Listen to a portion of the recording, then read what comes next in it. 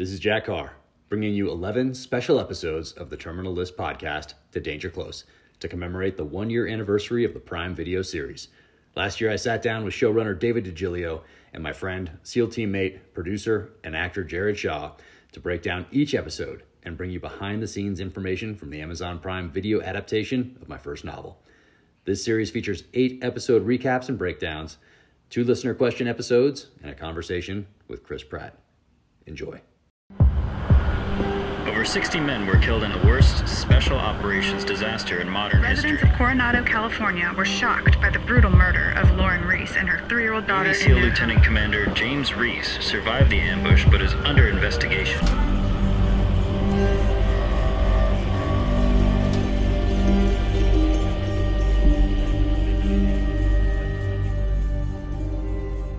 Welcome to the Terminal List podcast, an Ironclad original series presented by veteran-owned and operated Kansas City Cattle Company. I'm Jack Carr, author of The Terminal List. On each episode, we break down a different episode from the Terminal List series on Amazon Prime, starring Chris Pratt. On today's show, we're looking at the 3rd episode, Consolidation. Amazing. I am joined by 2 of my dear friends, showrunner David DiGilio. And for those who don't know what a showrunner is, that is like the singular point of contact for everything that happens in a series. So like a director is in a feature film, a showrunner is managing multiple directors, a writer's room. David is also the lead writer on this, and an incredible human being to boot. And Jared Shaw, right here, the man who made all this possible by handing the book to Chris Pratt back in November of 2017, before the book was even published. So thank you, gentlemen, for being here and for all your efforts over the last few years, bringing this book to the screen, bringing it to life. Man, thank you. Could not be more thrilled. Amazing. And we're talking about episode 3. So 103 for those that know how you do television, season 1. When we say 103, it means season 1. Episode 3. So that's how that breaks down here. Man, episode 3. What stands out to you guys about episode 3? I know something that stands out to me about it, and we'll get to that eventually. But we have Reese burning things as we start the episode. We have Secretary of Defense Hartley get a little bit more into her character at the Pentagon. And man, I just love Jean Triplehorn. When you told me, Dave, when you texted me that she was interested, or that you'd reached out, or however that worked, I was like, no way, the perfect person to play this role. How did her casting come about? Oh man, we love Jean because she has that combination of strength, of intelligence, of beauty, and really like compassion, which is really interesting, because that was the thing I think I talked to you early on in terms of the Hartley character. I was like, oh, I think we're going to have some compassion here, which is going to make this very interesting, this relationship. Mm-hmm. And it's one of those little surprises that we baked into this. And so Jean, when we met with her, we just saw Hartley. Yeah. And although I will say, Jean is somebody who works very hard on the research side and is very into the look of this character, as she embodies and brings something to life. And I remember she was working with our key our head of hair, Jean, who sent a photo, and she had changed Jean Triplehorn's entire look just by this haircut. And everybody was like, boom, wow, there's Hartley. Incredible. And it's amazing how just the framing of a face, of a jawline, and that's what we're talking about in terms of that transition from the page to the screen, the visual storytelling. Yeah. She gave her this haircut that just, boom, strength, just step forward. And then because Hartley comes from not only a military background, but a multi-generational military background, that was something that Jean got very into on the research side, is reaching out and talking to the children of warriors who had come home and how that had affected life at home. Because we do, dive into, we keep things, everybody, we keep things hidden for a little bit So we dive into this notion of PTSD, traumatic brain injury, and the notion of war that follows a soldier or sailor home physically and mentally. And she really wanted to dive deep on that. And I so appreciate the research she did in that role. Yeah. And when you texted me that she reached out right away. We're talking. We became fast friends, and she's such a fantastic human being. Off screen as well. Like I just love her, and what an amazing person.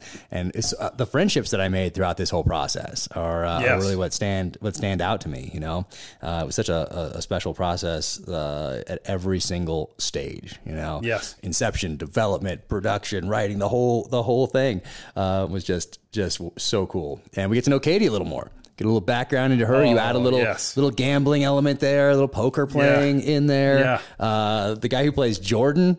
Arturo Castro. What a find. My goodness. I was so bummed I didn't get to meet him at the premiere. I saw he was there afterward because it was so busy. I'm like, I can't believe that guy was here. I didn't get to say thank you to him. What a great... This is, he's a great find. And, Chris, as an executive producer on this, one thing he's very good with is casting. And he and his partner in the production company while they were making this show, John Schumacher, they were the ones that put Arturo up for this role because we had imagined somebody much older. Yeah. Somebody much older. We imagined kind of like a surrogate father to Katie because Katie, she had, and we took the Katie from the book and ran with it, right? Which is like, and I know the Katie from the book, very inspired by Katie Pavlich, tenacious, maybe, right? Allegedly. It's never been confirmed. Yeah. Never been confirmed. It's amazing, right? But just freaking on it. Tenacious. And Constance Wu came into our world interested in playing this role, and we're like, boom, tenacious. And because we'd seen a little bit of this in Hustlers, she plays somebody who's got some baggage really well. And so we love this idea that Katie, and we could open this up because we're in series here, has a history of pursuing the truth, but also maybe running from her problems. And we loved baking this into her relationship with the editor, Jordan, who knows he's taking a risk on this war correspondent. And thank you, Jack.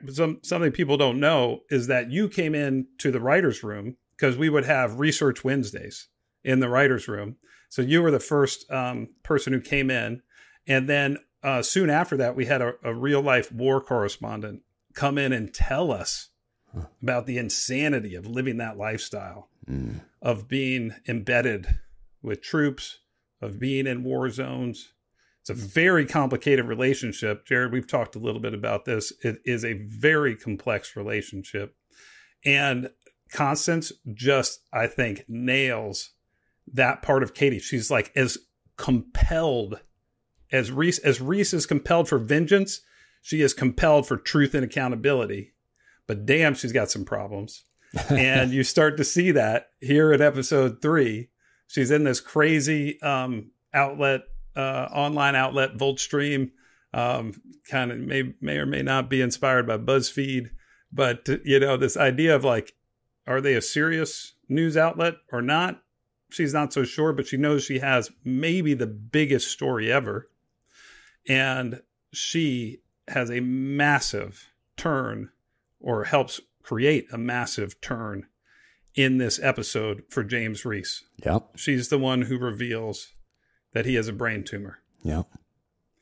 And we loved the part of this episode where, we have been questioning this guy. Is he crazy or is there a conspiracy? And the answer is a little bit of both because of what's been done to him. And we start to open it up and peel back that layer in this episode. And it starts in LA with the meeting between Katie Beranek and James Reese and the reveal of that tumor. And then little cameo. Interesting cameo. We can talk about it now, and it's, man, it was so cool of you guys to involve me like that. And, just beyond cool. Love filming that scene because when I'm watching all these things on set and I have that director's chair thing, which is a cool thing, for me, for a new person to have that, and then have the screen in your thing and you're watching and you're taking notes and you're kind of observing what everybody's doing and how they're doing it. And it was so cool. But then to go in front of the camera and then to have the people put the blood on you and to see how they put bullet holes in windows, and to have a person double you who doubled Mel Gibson in Lethal Weapon, one of my favorite movies ever. Like, are you kidding me? How crazy is that? I still think you should have let me crash the car. And cut. How and hard? Then he goes in and boom. How hard was it for you to see the Land Cruiser get crashed? Well, I thought it was going to be a lot harder, but because of the way they put that rear bumper on and the swing arm for the tire, like that thing is bomber. That thing is friggin' solid. It's now in my driveway. But they rammed that thing and it was like no issue. I mean, I forget if they put a little explosive charge on the water to make it go, or just natural. did it. I forget. It just smashed. So it was really cool to see that, and also to see the Land Cruiser essentially walk away unscathed. I mean, they get it like bend a little part, but the other car, it was just like your normal everyday, Osmo Buick type of a thing. Like that thing was done. Hammered. Not going anywhere. Hammered. Yeah. That thing was completely done. But that was so cool to be there and then to walk through it with Chris and Jared. We have some great pictures with Chris out there, and we're talking about the pistol and we're talking about making sure hand position's right, thumbs are right, all that stuff. And then to see him just embrace it and rock it and do it right there. Across the street from a very special number to you, which was very cool. I have a picture of you and Chris standing next to that, which is pretty amazing. But then to be there and see how you do the makeup and the blood and the whole thing. I mean, man, it was just beyond cool. And you, Jack, stepping in, and with a scene like that, how much goes into that, and Cold War, you went in there and you did it. And I mean, one and done, you crushed it, and people, people always think being in front of the camera that have never done it, like, that's easy. That's, no big deal. And you obviously have some time in front of the camera, but I don't think in that capacity, doing something like that. Certainly not. Although it wasn't that much of a stretch being an assassin. Interesting.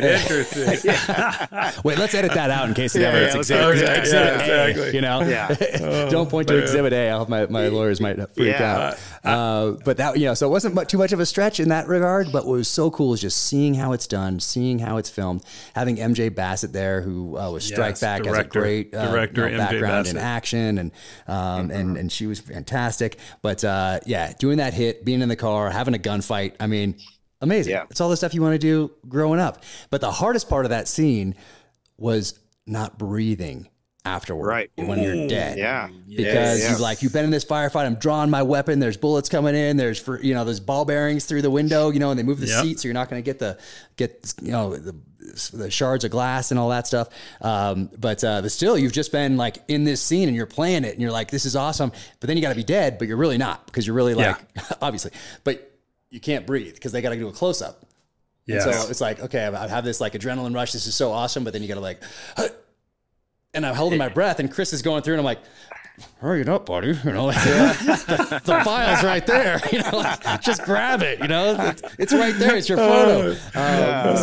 But he's checking it there. Going through my wallet and all those things. And I'm just like holding my breath. And no, it was fantastic. That was so cool to be involved and to do that the way we did it. And I didn't have too much of a wardrobe change. I think it was just actually my normal everyday clothes. So but that's what I'm talking about. That's what I'm talking about. Like the being in front of the camera, and especially something like that. Control of your body when you're with the camera sees everything, that it doesn't miss a thing. And so you stepped in there so very naturally and did it and crushed it, and then we have Chris on the other end on the tactical side. Like you said, y'all get in this gunfight, and you're throwing rounds back and forth, and Chris comes up, shoots, and then does that tack reload, and Ray Mendoza, all the credit in the world to him on that one. And I think, Jack, you helped him out as well, just kind of showing him that reload, the smoothest way to do it, then press checks it, and then goes in there, grabs a file and leaves. And it all plays so smooth when it's, it's just,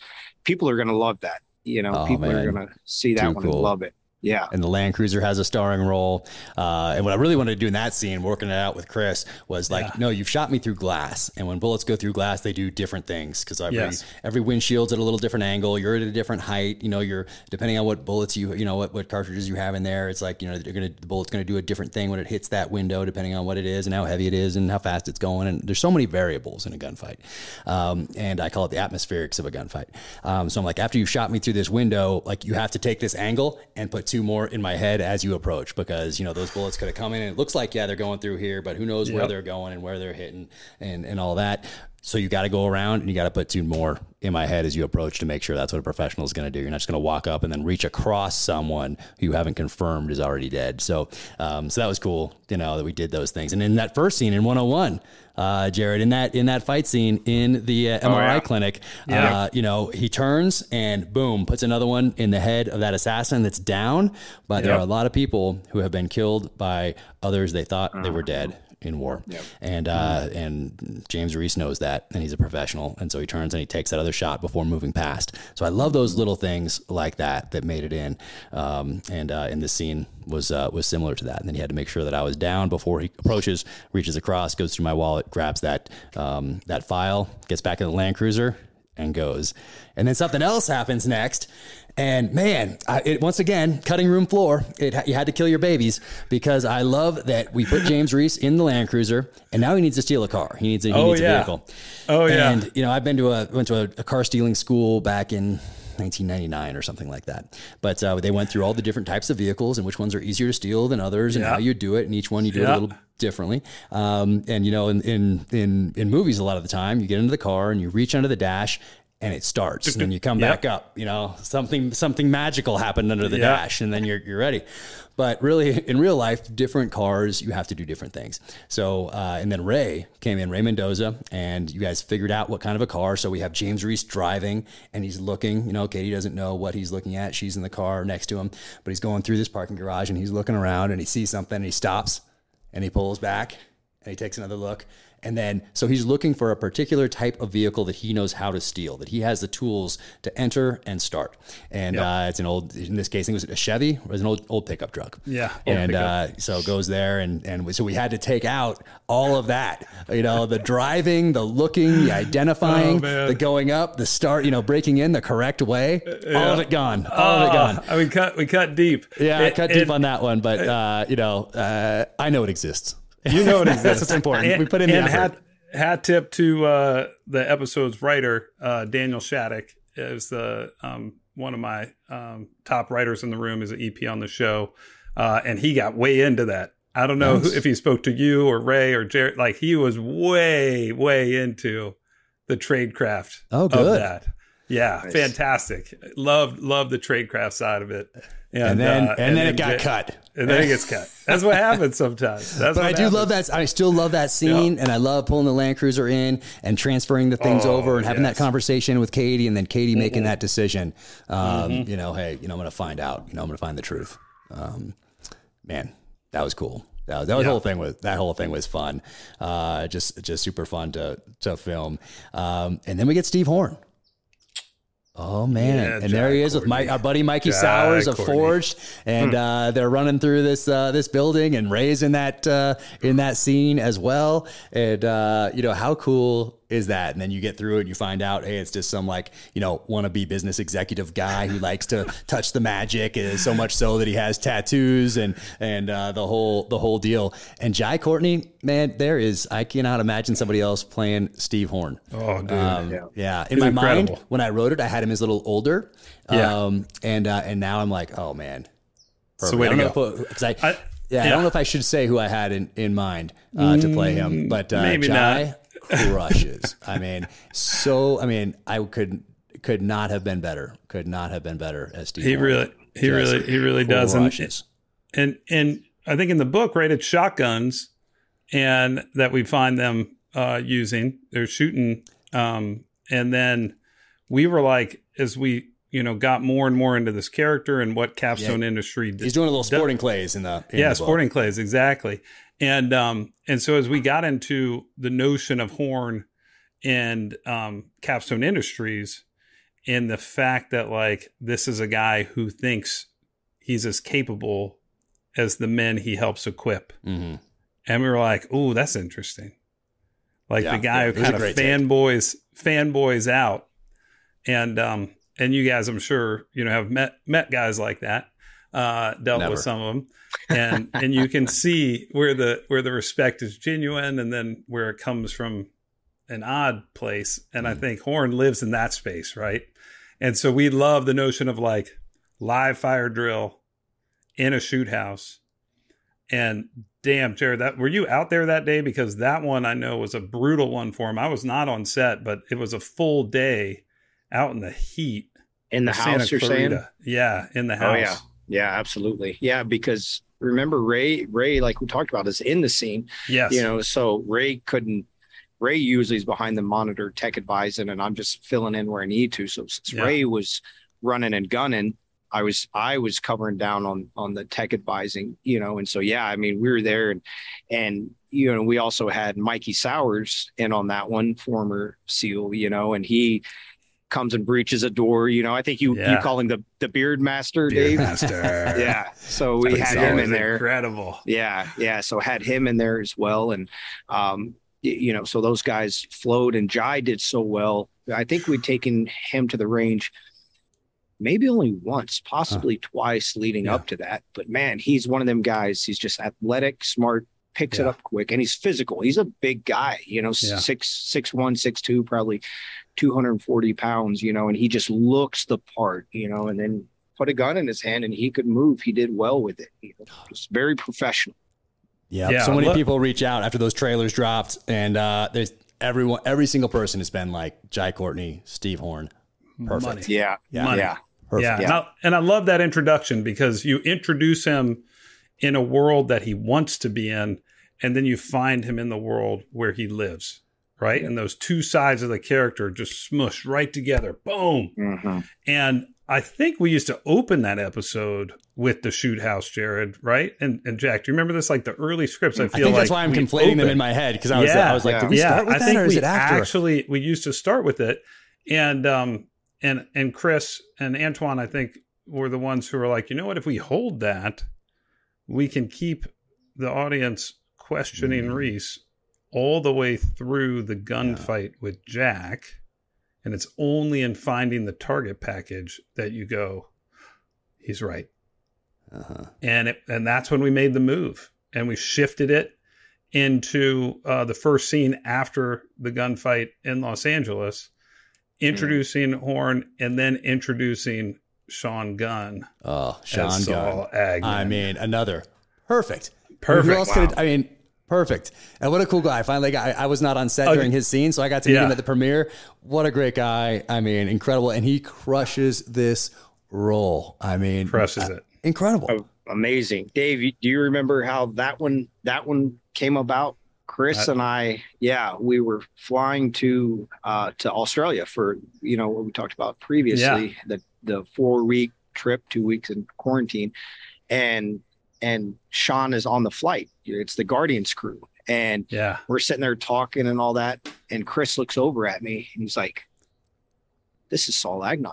This is who needs to play Saul Agnon, and I looked at it and I looked at Sean and I nailed it. Like, that's who it's got to be, and it's obviously months later that we cast him, but that was it. Chris saw it in the beginning, and that was one of those moments, that scene between those two, where, like I talked about previously, like when you're watching a moment happen and in that moment it's special, you forget that you're watching a scene take place.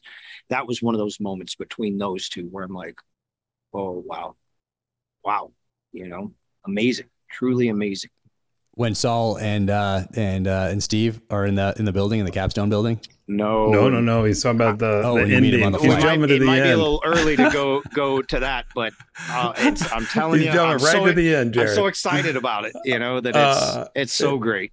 You mean on the flight, that moment when you realized that he was going to be going to play Saul? No, the moment between Reese and Reese. Okay. Agnon. Yeah.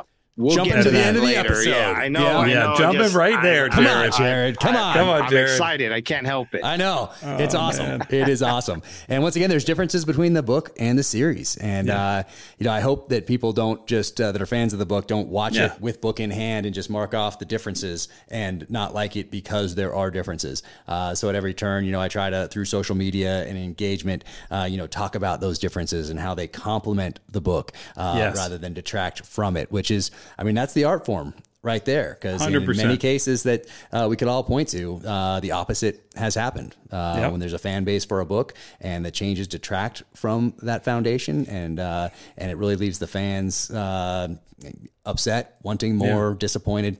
And in this case, man, I could not be more thrilled with these changes because now you're not just watching a visual representation of the book, and you already had that in your mind anyway. And everyone who reads it will have a little bit different picture, which is a challenge when it comes to every single person who reads something having a little bit of a different picture because they're bringing a life experience to that reading or now listening experience, and now they're seeing it visually, something put together by a team. So it's very interesting, but I think all these changes complement and also gives the reader or the fan of the books surprises that complement and add to, meaning we're adding value to their life because they're not just getting exactly what was in the book, they're getting something more.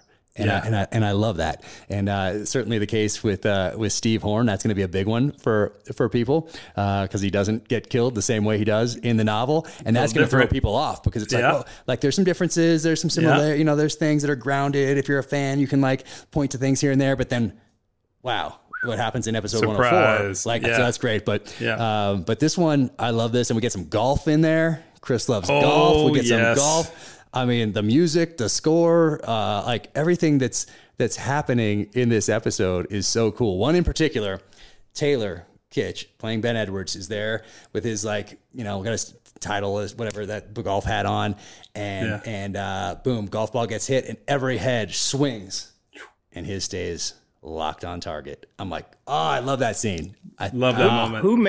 Whose call was that, Dave? I don't remember it.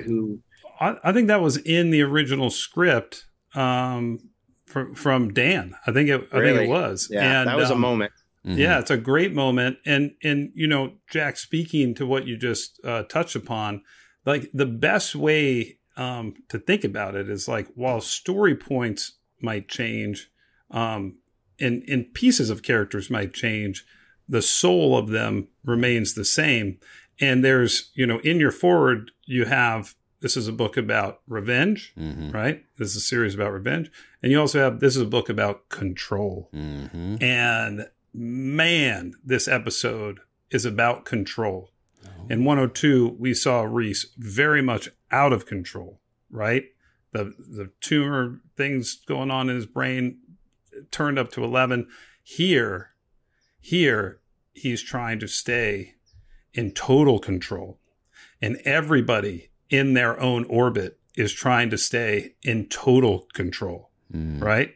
Horn is controlling Agden. Agden is controlling the deal between Tedesco and Ryberg.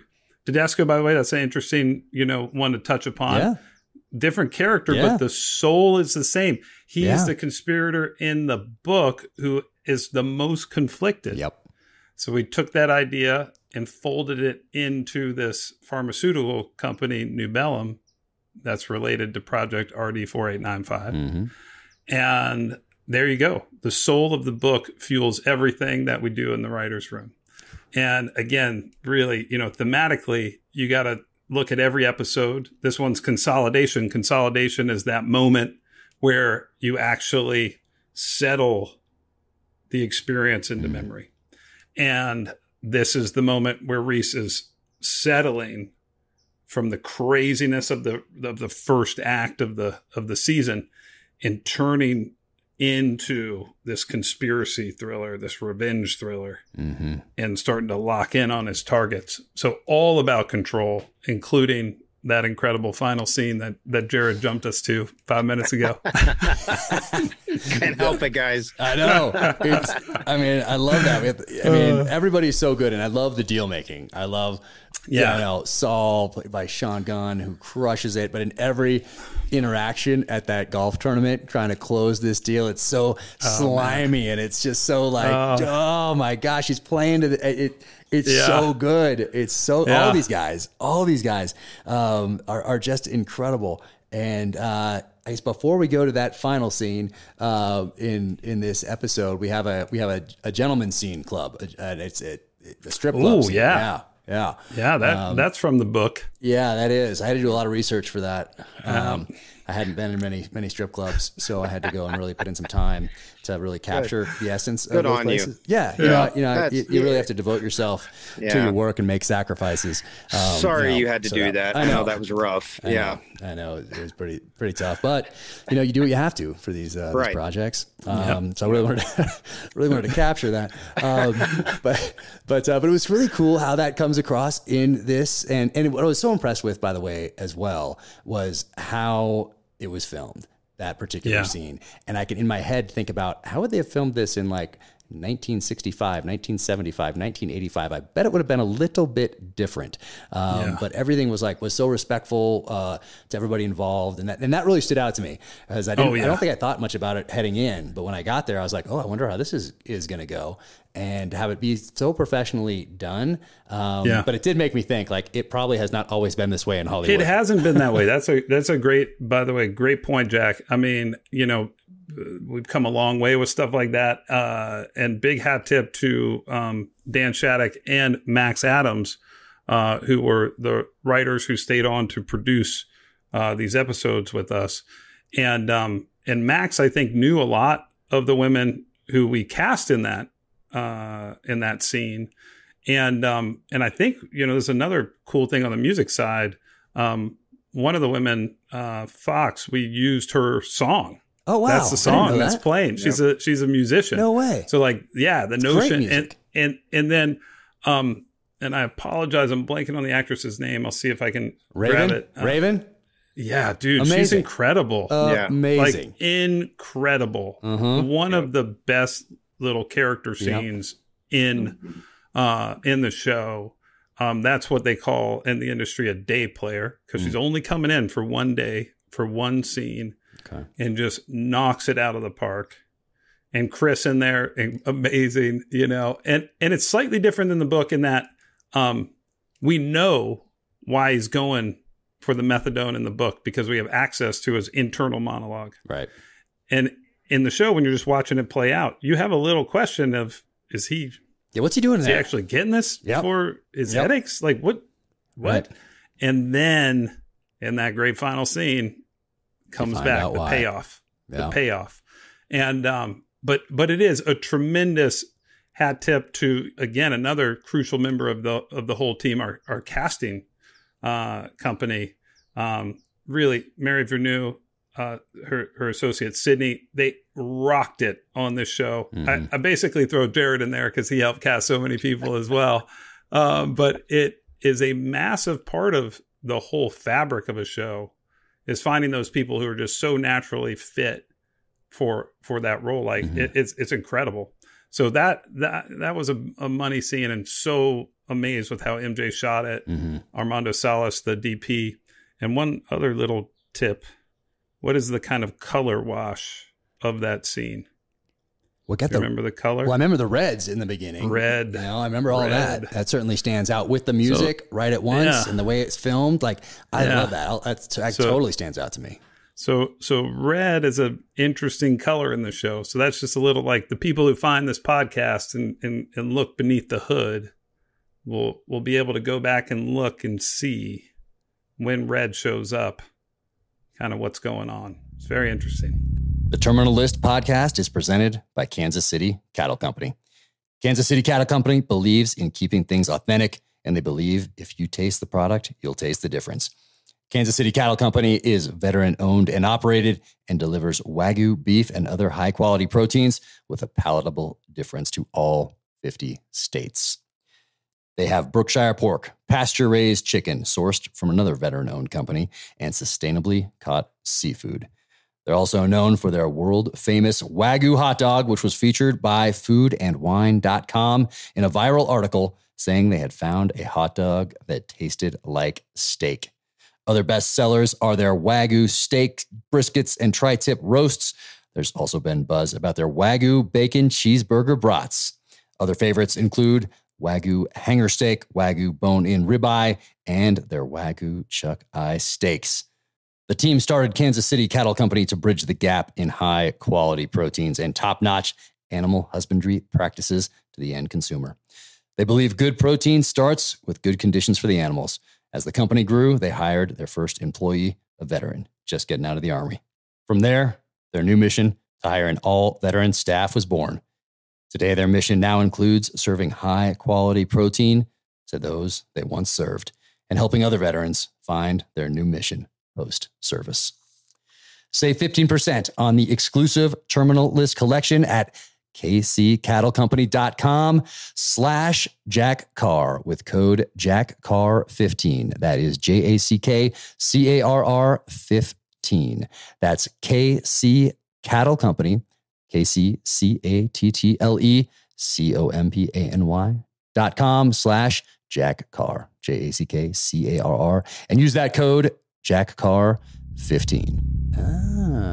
So that was very intentional. It wasn't just, I mean, when I was in there, I was like, oh, everything's red, the seats, the velvet or whatever, like in there, like it kind of played to that, but it really stands out different from how the other scenes are playing.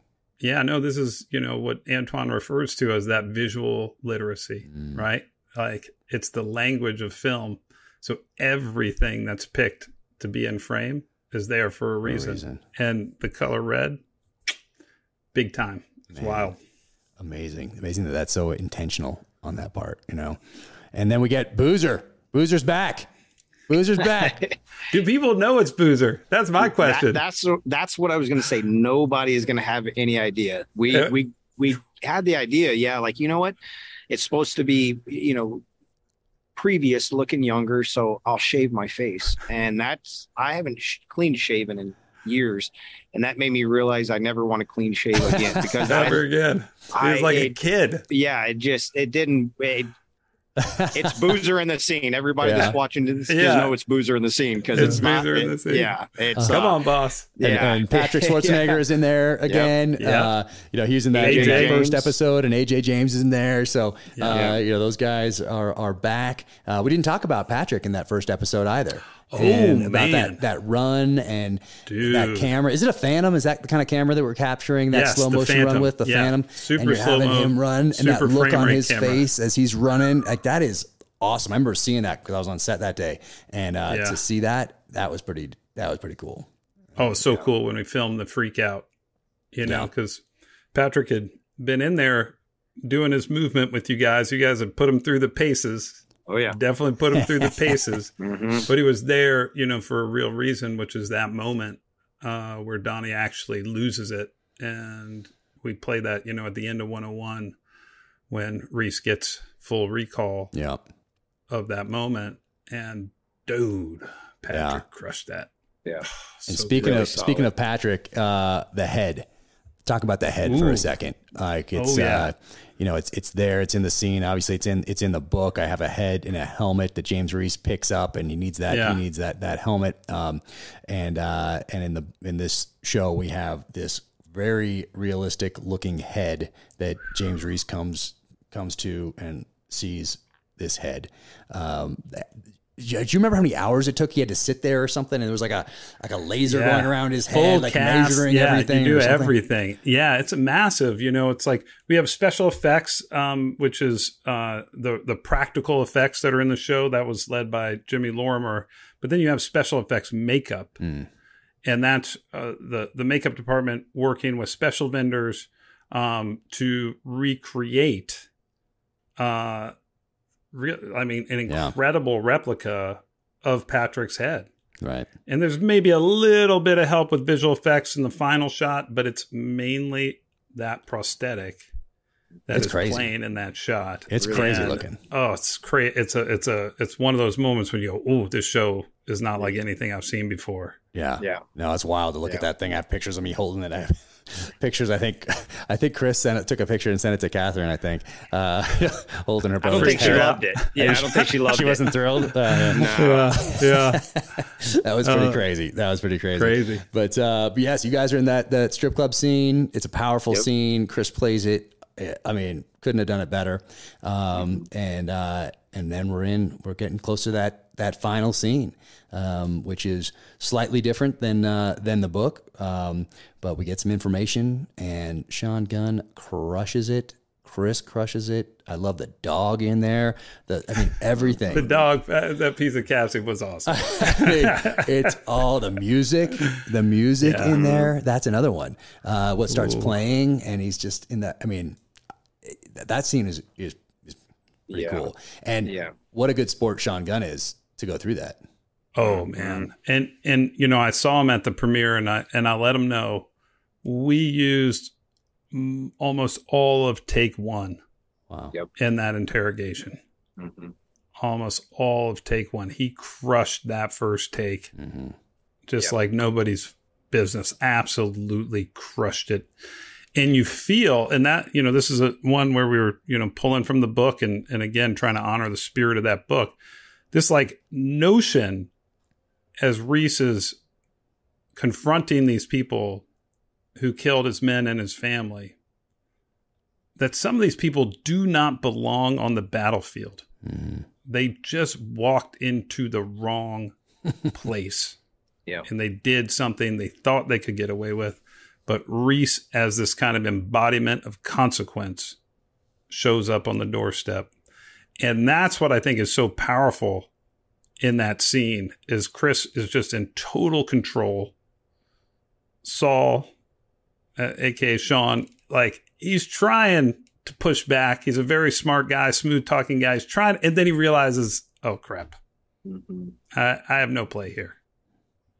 I'm not the same as the man sitting across from me.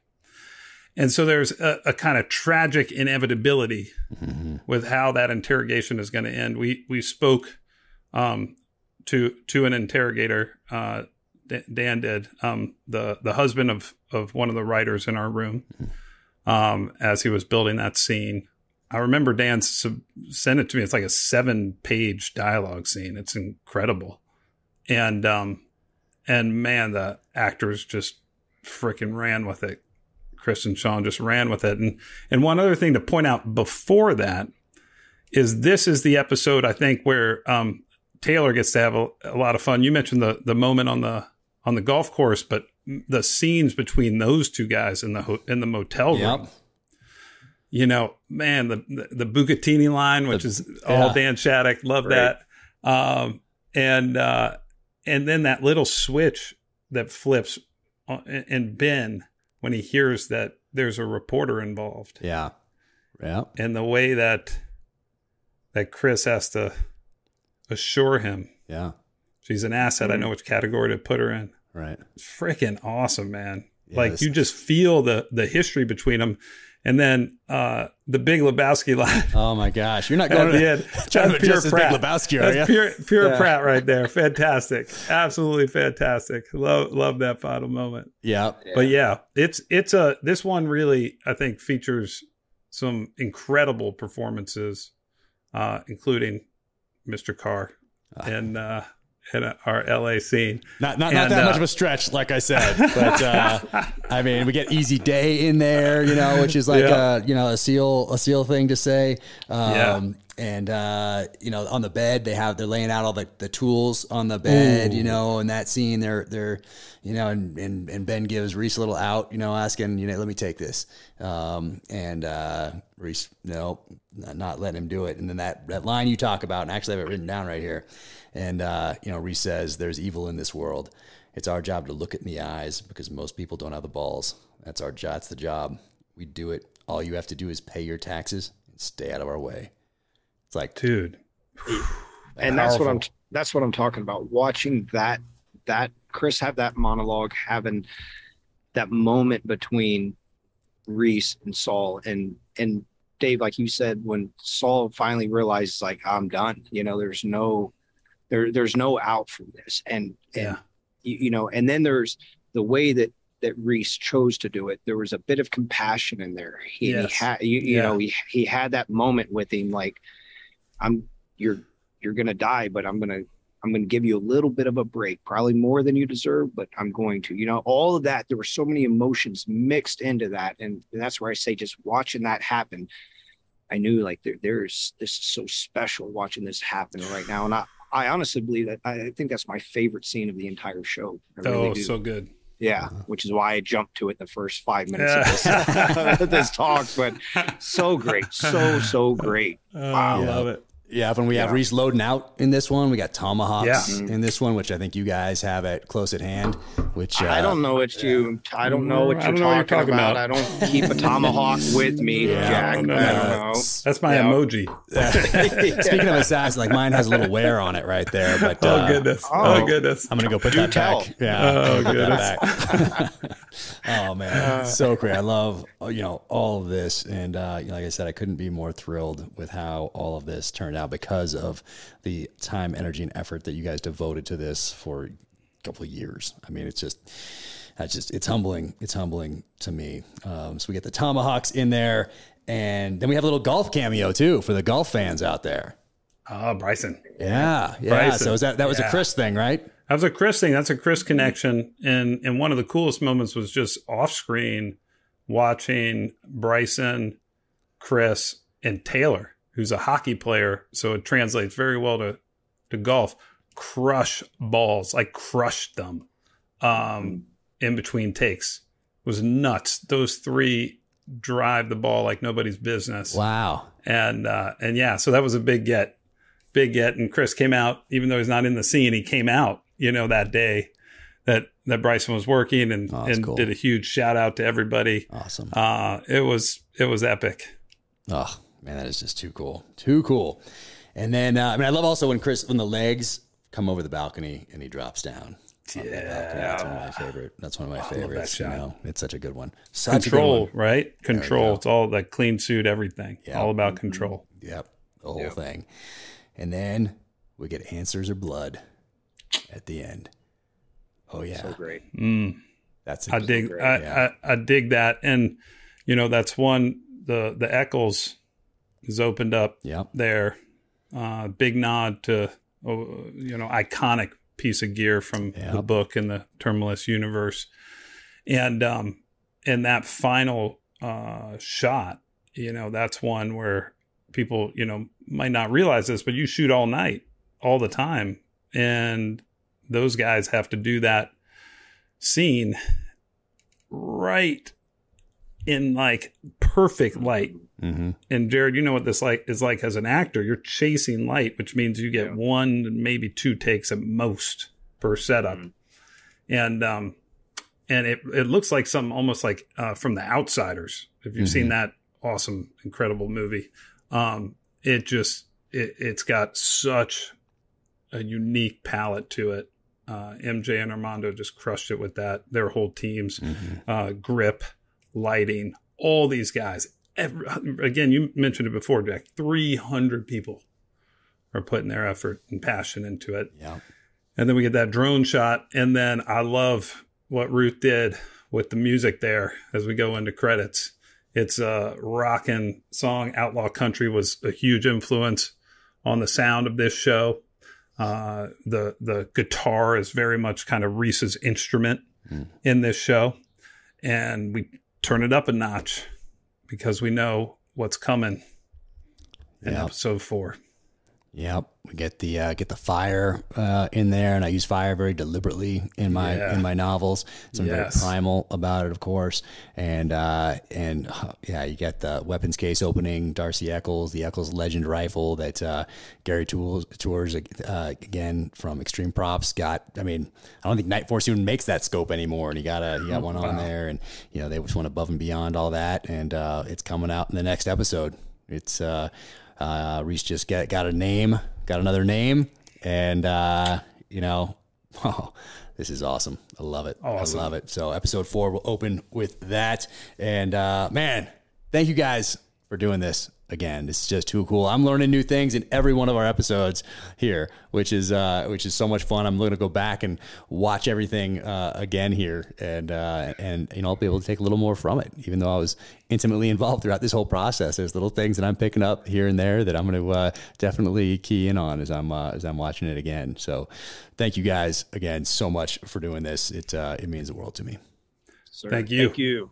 And thank everybody else for listening to the Terminal List podcast, an Ironclad original series brought to you by Kansas City Cattle Company, veteran owned and operated. If you like the show, be sure to leave a 5-star rating and review wherever you get your podcasts. You can follow me at Jack Carr USA, follow at DeGilio Films as well on Instagram, and we will see you in episode 4.